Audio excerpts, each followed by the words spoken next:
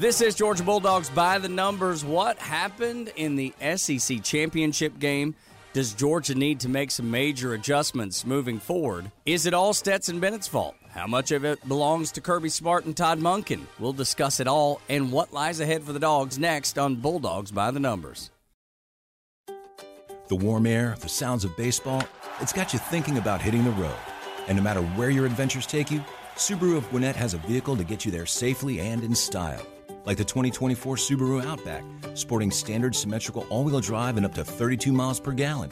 Or the 2024 Subaru Forester, the SUV with a spacious and comfortable interior for everyone you want to bring along. Start your shopping online at SubaruofGwinnett.com, then come see us for a test drive on Satellite Boulevard in Duluth. Support for Extra 106.3 comes from Natural Body Spa and Skin Remedy, celebrating their 35th anniversary and offering gift cards in-store and online. You can discover Mother's Day and anniversary presents online at Natural Body Spa and Skin Remedy at naturalbody.com. All right, let's dive right into the SEC championship game. My son Jacob and I went to the game, and man, oh man, that first quarter, we had a whole lot of fun. You know, it's one of those where Alabama's kind of showed that, hey, we're still your daddy. Yeah. Unfortunately. Man, let me tell you, I've heard that so much this week as a Georgia fan from all of my Alabama fan friends that are, just giving me a hard time, which is fine. Look, I'm a big boy. I can take it. I goof with them a little bit. I was like, I didn't take one snap. So y'all can come at me all you want. Very, very true. And, but it is what it is. Like, they've owned you. Yeah, they have. 100%. Much like the Dodgers had owned the Braves forever. Until you beat them, they're kind of your daddy. Yeah, well, you lost the battle, but you still have the war ahead. If you can get by Michigan, and we'll talk about this in a little bit, you'll have another crack at the University of Alabama. Now, if you lose there, holy smokes, you may never hear the end of it as a Georgia fan. But, that's the joys of college football. So let's start with Georgia's defense against Bama because, the idea was Georgia was just going to shut down Bama in every way, shape, form, and fashion on the defensive side of the ball. And everything they did not even get close to doing that. No, and I thought going into the game that Bama would get a lot of yards. But I thought they'd get field goals. And they just got big play touchdowns. And it was one of those things where it was a combination of a lot of things. It wasn't just one thing. It was the inability to pressure with four guys. And Bama was 100%. Like, Kirby talked about, hey, we're practicing to beat everybody. Well, you could definitively tell that Bama had been practicing for the last month to beat Georgia. Yeah. And they knew exactly what Georgia was going to do scheme-wise from a pass rush standpoint. Rarely, by the way, did Georgia just say, hey, we're going to put our four guys and just rush those four guys one-on-one on the guy in front of them. That rarely happened. And it's something that Georgia all year has gotten a lot of pressure with, wrapping the inside guy around, bringing the outside guy in, blitzing, kind of cross-dog blitzes with the backers, things like that. Bama was ready for all of it. Yeah. And they blocked insanely well. Yeah. And then when you combine that with the coverage bust that they had on the back end, it led to explosive plays and a lot of yards for Alabama. Boy, did it ever. I mean, it looked like their wide receivers were open more often than they weren't. And even when they weren't open, Bryce Young was able to make plays with his legs and then get the ball to a wide receiver or get the ball to somebody, even with that little shovel pass that he did. Yes, he was the best player on the field. He was the best player on the field by far. And that's one of the things that I think you and I talked about that last week, where that guy, him, and then the two receivers, they could just be better than you. Yeah, and they were. When you combine your own mistakes with those three guys being really, really good, that's what it led to. But because of that, because of how the game went, you couldn't play how you wanted to play. You being Georgia. Your style and, hey, we're going to mix, run and pass, be able to run play action. I think Stetson only had 9 play action dropbacks out of his 40 something, like 50 dropbacks that he had. Only 9 were play action. So it quickly turned into, and I thought even a little quicker than it needed to be, turned into a straight dropback game for Stetson. Yeah. A lot of people blaming everything on Stetson. We'll get to that, too, because I do not believe it was Stetson's fault the entire time. I think Coach Smart, Monken, I think everybody got out-schemed and out-coached by the greatest of all time and Nick Saban. But I want to talk about the defense a little bit more and the fact that they seemed to figure it out because they only gave up 10 points in the second half of the game.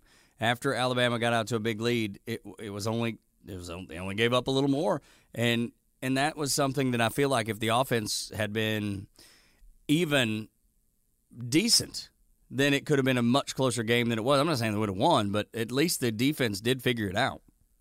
Well, Stetson's first interception, that was the one that was just kind of backbreaking because Bama, there's two sort of backbreaking plays to me. That was one because, like you said, the defense figured out over time, oh, hey, maybe we should do what LSU did and just bring the house and play man-to-man press coverage, and they won't be able to do what they normally do.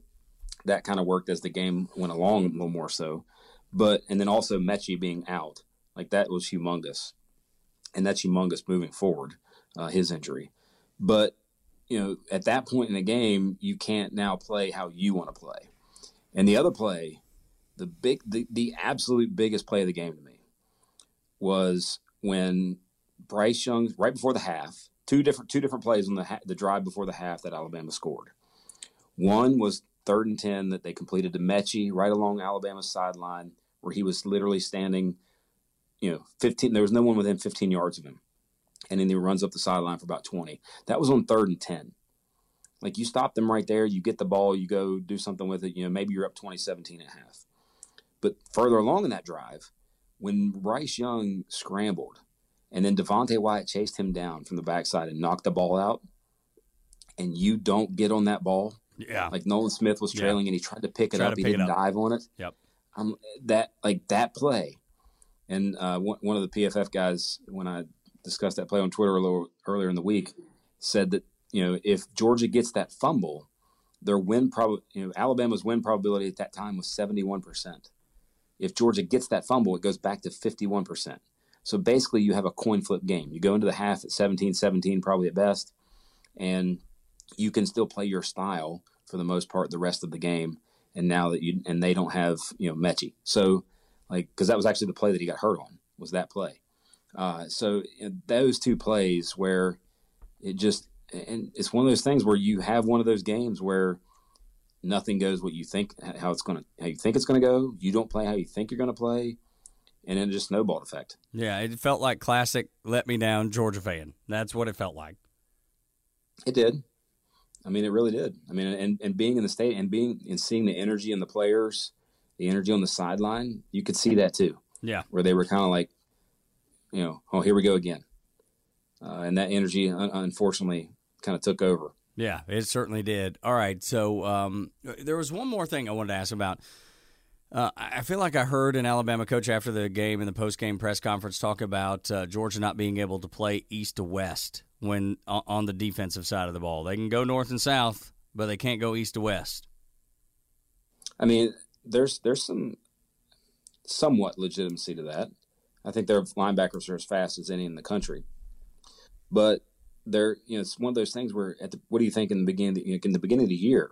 It's like, hey, is this secondary going to be okay?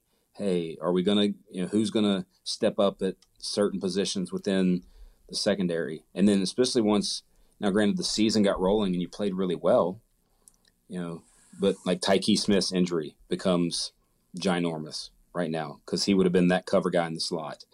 So those were issues.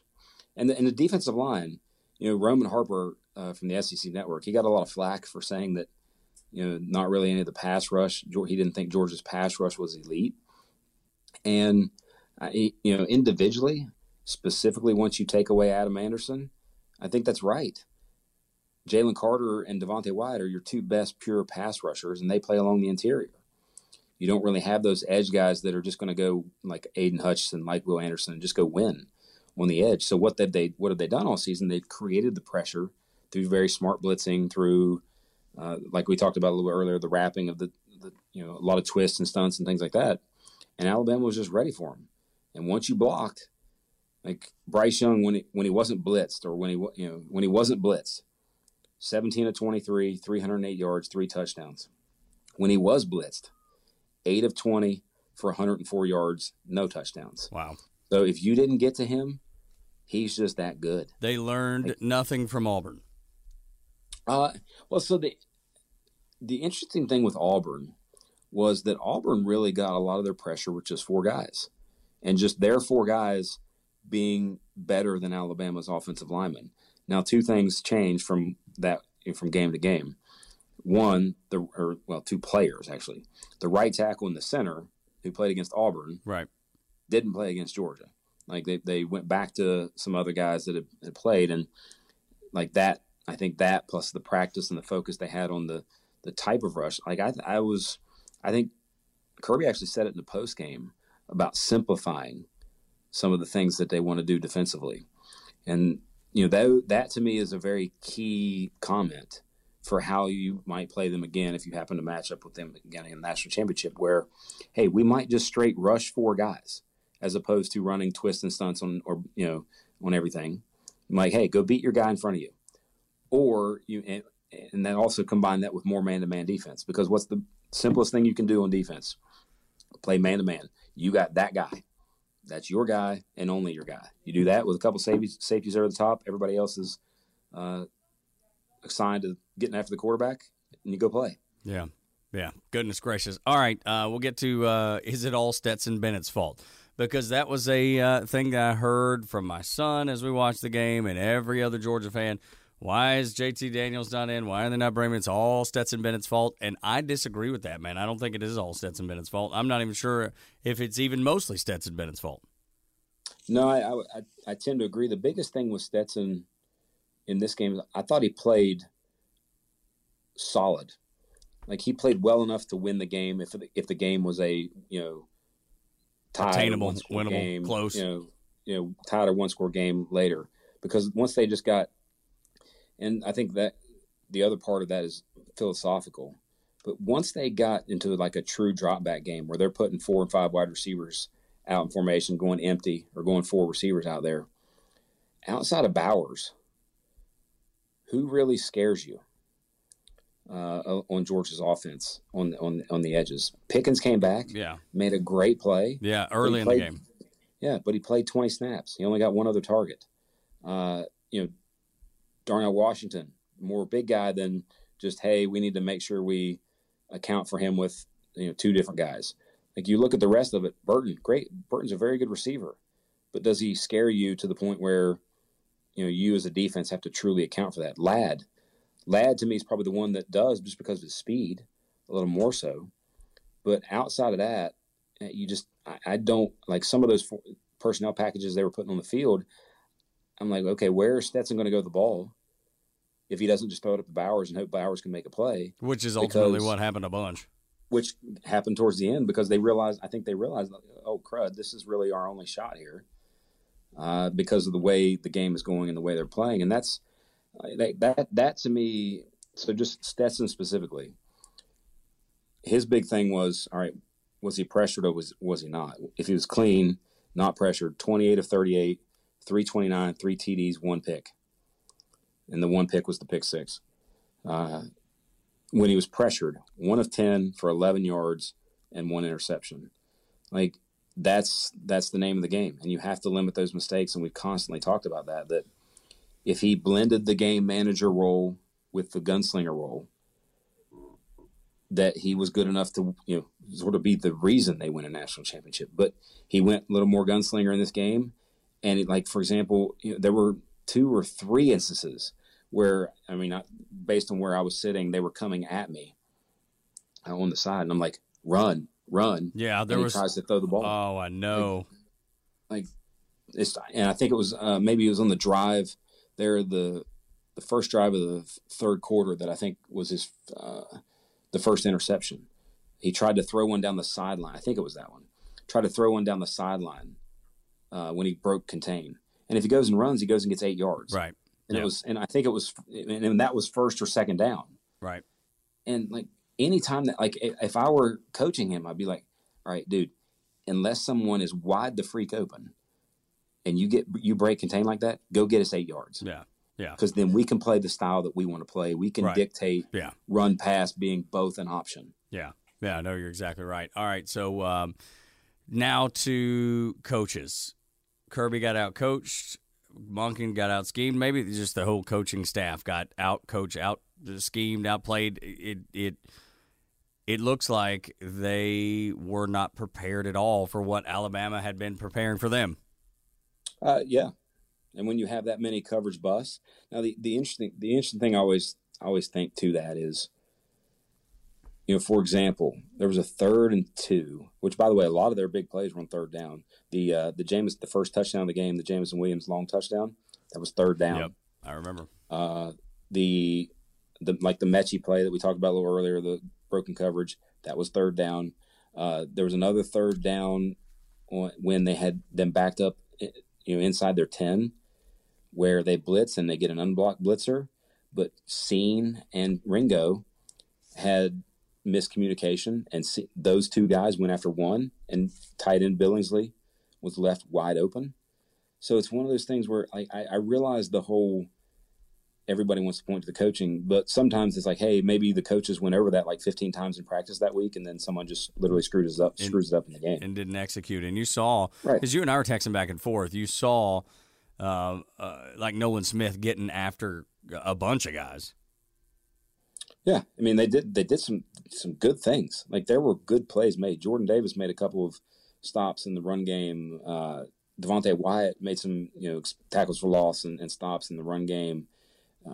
Ringo made some decent plays on the ball. DK made a play on the ball. Poole one time made a play on the ball. But it was just the total. It was just that was it. It was occasionally, not consistently. Well, but that's what I was saying. I meant getting after his own guys for not being where they needed to be. No, that definitively happened.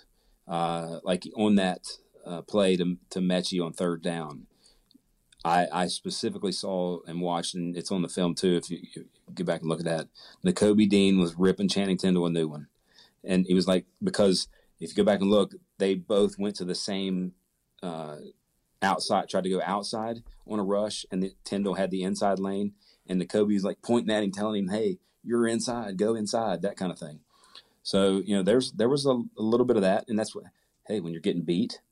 Yeah, frustration sets in. Yeah. That kind of stuff happens, and they obviously it was a situation that they had yet to handle this year. Oh, yeah, no doubt about it. Yeah. Is it a wake up call? Is it what do you see moving forward with the Dogs versus Michigan, and then if they get by Michigan to play Bama again? Like, where is your head at? Because I don't know where my head's at, to be honest with you, as a Georgia fan. Well, the thing with the Michigan game is you're going to have to win that game. They're not just going to hand it over to you, of course, because they play really good defense too. You think, hey, it's a much better matchup, and it is. It 100% is. Michigan's not going to spread it around. They don't have the threat. They don't have Williams and Mechie. They don't have the threats on the outside that scare you. They're going to try to play the run. Try to do the running game. They don't use the quarterback in the running game. So, like, the things that you would think, that scare you a little bit as a coach or as a projecting a game, there's not a lot of things that quote scare you outside of their 2 pass rushers, Hutchinson and the O word. I don't know how you pronounce it. Yeah, I know exactly the guy you're talking about. But he's the other guy, and he's really good. But still, you're going to have to play, and it might be one of those things where this is much like the Clemson game.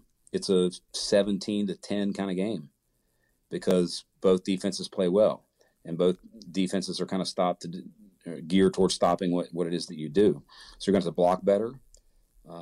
Michigan's obviously going to try to take advantage of some of the things that Alabama did to their defense, but do they have the players that can then take advantage of it?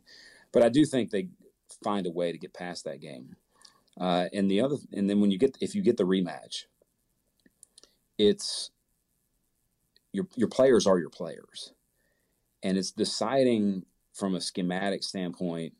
Because if you want to go play a ton of man, well, that's what you got to do. You got to put your best athletes on the field, and that was the thing where in that game where the defense got a little tired, and you could see the defensive line got tired. Yep.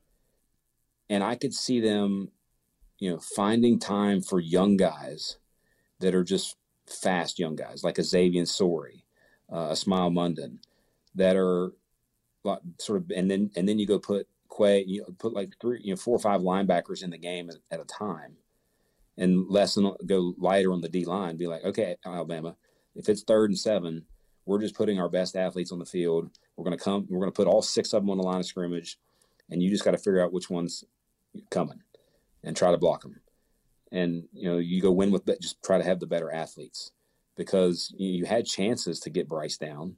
You just didn't take advantage of them. I mean, that was the first time I think all year they hadn't been sacked. Yeah. So there's some interesting things that could happen there once they now know the matchup, once they have the tape. Hey, can we put this young guy that's maybe a better athlete than our more experienced player in a certain spot, in certain positions, and he only has one job, play this guy man-to-man or something like that. Yeah. I don't get a lot of confidence when I hear you talk about the rematch. I tend to actually think it's a good thing if it happens because of one reason. Their second or third best player got hurt. Yeah, well, he's not playing. Right. Like, now granted, Alabama now has 3 weeks to get somebody up to speed and really figure out their offense and possibly even change a little bit of their offensive identity. Brian Robinson can get healthy at the running back position.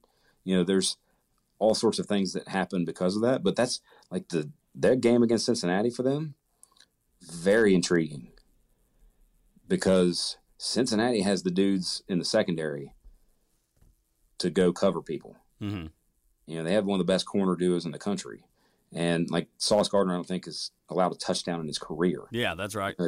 So they have guys on the edge, and they have NFL guys on offense. I don't think they'll be able to do much offensively, but can they play a game much like LSU played, where they just bring the house, go cover, and keep the game close and go make a play when they need to? But they also have one thing that traditionally hurts Nick Saban defenses, and that's a true running quarterback, and Desmond Ridder. So I granted the spread's going to be probably as big as any in any of the bowl games. It's already 13.5 to 14. Yes, depending on where you look. But that game to me, and it could get sideways. You could Alabama just be way more physically dominant, and they can't match that level of physical dominance. But there are some things there that make that interesting. But I do think we're going to get the rematch. And no Mechie, that's a big deal. Having tape now, by the way, this is the first time that Kirby will have played Bama twice in one season. Like every other time, it's just been once. So now you actually have tape in that game, your own game against that. And then I think they can do some things differently offensively in the next, the 3 or 4 weeks from now, which, by the way, you think that's 4 weeks or even more so than till the championship game. George Pickens should be good to go by then. Like, if he's good enough to play 20 snaps this past weekend, he should be able to go play 40 snaps in the championship game, if we get to that. And you need him in a big, big way. Yeah, no doubt about it. We need all kinds of things. I got to tell you, man, I'm back to my old self. Expect the worst, hope for the best. I mean, it really was. It really, really was, and it was fun while it lasted. It was, yeah. Your ride of confidence was fun while it lasted, but the big thing for me with this game is, and just like any, I think you get to as a traditional Georgia fan, and been around, when there was an opportunity to make a humongous play, they made it. You didn't. Yeah, that's exactly right. 100% correct. And Nick Saban always is going to have an upper hand just because he is the greatest coach of all time, greatest college coach of all time. There's a reason he is that. There's a reason that these guys from his staff, like I think I saw something where you've got Napier, Mel Tucker, Kiffin, and Kirby that are now head coaches off of their 2015 staff. Like, just ridiculous amounts of really good coaches come from him, and there's a reason. And there's a reason he's the best at what he does. And that comment he made after the game was absolutely hilarious. It was on point. with the rat poison and calling it yummy. Yeah. Like that was phenomenal. It was a great job by him. But for Georgia to, and all right, do you play a different QB? That's going to be the That's debate. the final question right there. I don't care. I honestly don't care who you play. For me, it's if you play Stetson and win, great. You play JT and win, great. You play JT and he plays great and you lose, no matter what you do, you have to meet, like from a legacy standpoint, from a just the perception, all those kind of things, now's the time. Like you've played sort of what from a recruiting perspective and what people deem as the less talented guy. I don't know that that's actually the case, by the way. Nor do I. Yeah, because when I don't, you only see them in games, and you think, all right, so there's certain things that JT does, and there's certain things that Stetson does a little differently, and that's fine. But you need to be right, no matter what you do. Yeah, and you've got 3 weeks to figure out what is right. Because to me, like the only way, this offensive issue and this inability to, one, slow down elite offenses, and two, keep up with them and score with them. It's nothing more. It's not a player change. It's like the quarterback change is not going to make that difference. What that difference needs to be made the instant the season ends, where philosophically, hey, we're going to be a team that puts the ball in the air 35 plus times a game because we know that that's what we're going to have to do all season. And in the biggest moments, we know we're going to have to put it in the air 35 times, like that kind of stuff. You have to do that. That's a philosophy. That's a culture. That's an attitude. That's a thing that you develop over time, as opposed to just making a player change, and then it all of a sudden being the issue. Because the big thing, like when you watch that game, and especially when you're there live, was looking at Jameson Williams. Every time that dude's on the field, you're like, crap, that guy can score a touchdown on this play. Yep. Mm-hmm. Like, are we double covering that guy? Oh, yeah. Are we getting that guy? Yeah. Because if not, they're gonna attack with that guy, and they constantly attack that guy. So Jameson Williams played 71 of 73 possible plays, which means your biggest threat to score was on the field for almost every single play that you were on offense. Yeah, that's right. The previous week, when Williams got the targeting and left the Auburn game, Mechie was on the field for 92 of the 93 plays. Like, Georgia doesn't do that. They rotate, they all these packages, and like they'll bring in certain personnel groups, and I'm like, yep, here's a run. Yeah, does that need to change sooner rather than later? I think so, yes. Now, Bowers played a lot of Bowers was on the field for 65 of 82, 82 offensive snaps. That's great. That's fine. He needs a breather every now and then, especially when he has to go try to be superhuman and get jump balls all the time. But moving forward, like if you have that guy like Pickens this year, that dude needs to play 80+% of the snaps, because it's not so much the giving them the ball, it's the threat of getting them the ball. Right. Yep. Like that's why I always thought Arian Smith could be the guy that kind of replaced George Pickens in a way, because of the threat of the deep ball. Yeah. That you always had to account for that threat. Right. And you could tell Alabama defensively, they knew in certain situations there were threats down the field that they did not have to pay attention any bit to. Mm-hmm. Right. And that's coaching. Yep, there you go, man. The most intense Bulldogs by the numbers I think we've ever done, man. The intensity level is through the roof. Goodness gracious. Well, hopefully, because we're passionate about this. Yeah, man. It's like, goodness gracious, what in the world is happening? And I feel like Chicken Little. The sky is falling. Well, and this past weekend was an appropriate time, or I realized, this is why it's called the dog vent. Mm-hmm. Yeah, because there was a lot of venting only this past weekend. Yeah, I can only imagine, from fire Kirby to fire Stetson to fire Monken to fire everybody. I can only imagine. Play JT, like that's right. Well, that's what I mean by fire Stetson. If you want to start some sort of massive argument on any form of message board or social media, say, hey, Stetson's the man. Yeah, right. Well, I got that gets people fired up. Unlike no kidding. I stood my ground all this week so far this week, and said it ain't Stetson's fault, y'all. It ain't all Stetson's fault. And no, yeah, 100% no. Yeah. He played, like I said, he played well outside of the one bat and the pick six. Whatever that's at that point you're down 2 scores. It's getting later in the game, and you're just trying to go make a play. So I don't really. I look at that. Okay, fine, whatever. It's at that point, it's a moot point because you've already lost your opportunities. The first interception was the one that I think I didn't like. But outside of that, and there was one early I think maybe the first drive of the game that could have been intercepted and would have been a pick six. Yeah, it was like second play of the game or something.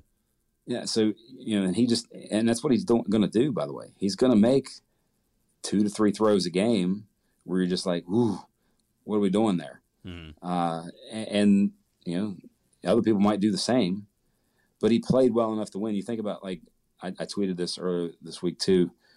Jake Fromm's about to start his first professional football game. He had 25 completions for a little over 300 yards and 3 touchdowns in an SEC championship against Alabama. Stetson just had almost 30 completions, 340 yards and 3 touchdowns in an SEC championship game against Alabama. And you lost both of them. And you lost both of them. Stetson had the 2 turnovers. Fromm didn't, I don't think, in that game. Yeah, still. But end result there were same. plays that he could have made in that game that he didn't. There were plays that Stetson could have made in the game that he didn't. And that's when you're playing against a guy who, by the way, in terms of PFF college grading, is the highest graded underclassman quarterback in the 8 years that we've been doing college grades. Wow. He's that good.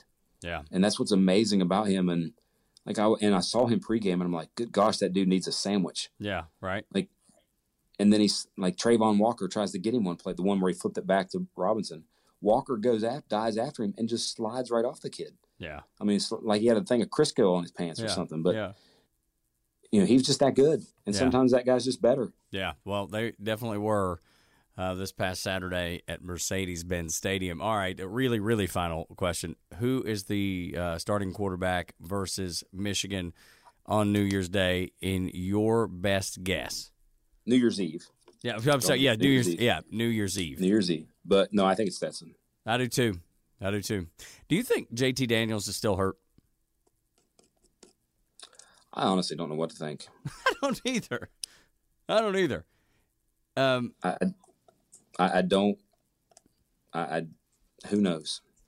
One day the full story will get told, and that because the interesting thing about it is it would be different if, and the thing that makes you like, okay, well, what's going on here? That it would be different if those two were competing for the job all camp, all off season, and you said all off season, hey, we're going to play the best guy. We're going to play the best guy. But no, what did Kirby do this year that for the first time he'd ever done? Hey, JT's our quarterback. JT's our guy. And then all of a sudden he's not. Yeah. So, which was injury related.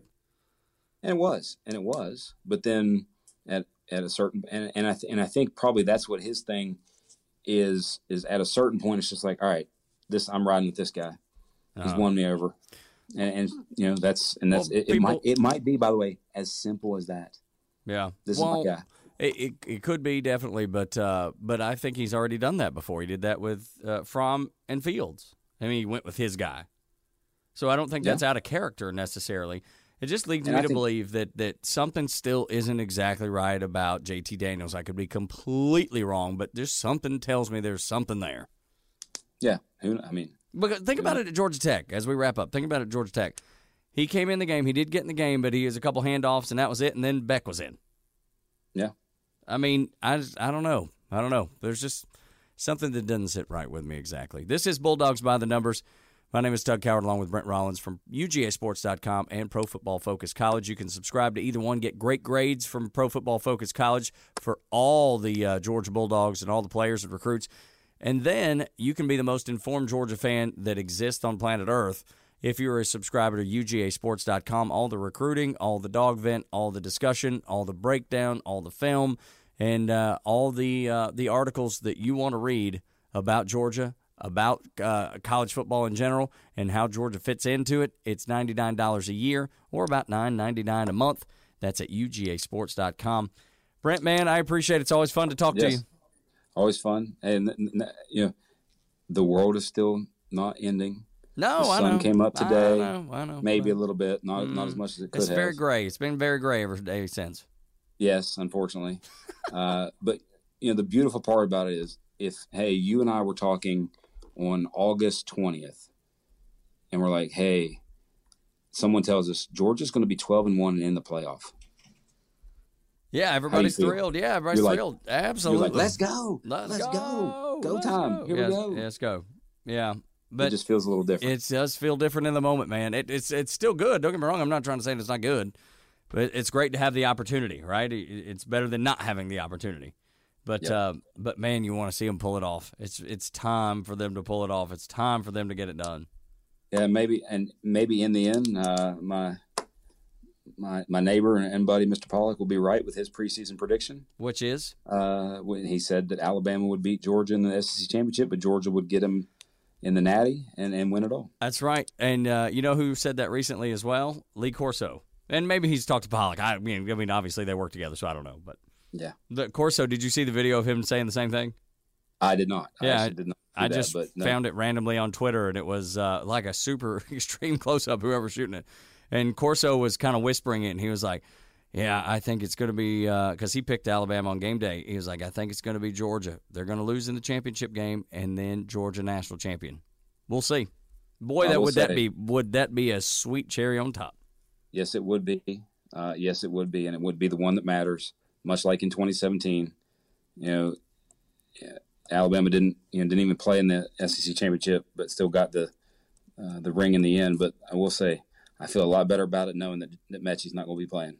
There you go. This is Bulldogs by the Numbers, and we appreciate you spending time with us. Make sure you like, subscribe, follow, share with any other Georgia Bulldog fan that might get a little entertainment and might be mad enough to spit nails when they're done listening. Hopefully it's entertainment. Yeah, it's definitely that. But it's enough to get you fired up, man. I'm telling you. It has been an intense work week over at Dickey Broadcasting and the Fan and Extra 106.3, man, because there's some diehard Georgia people in that building.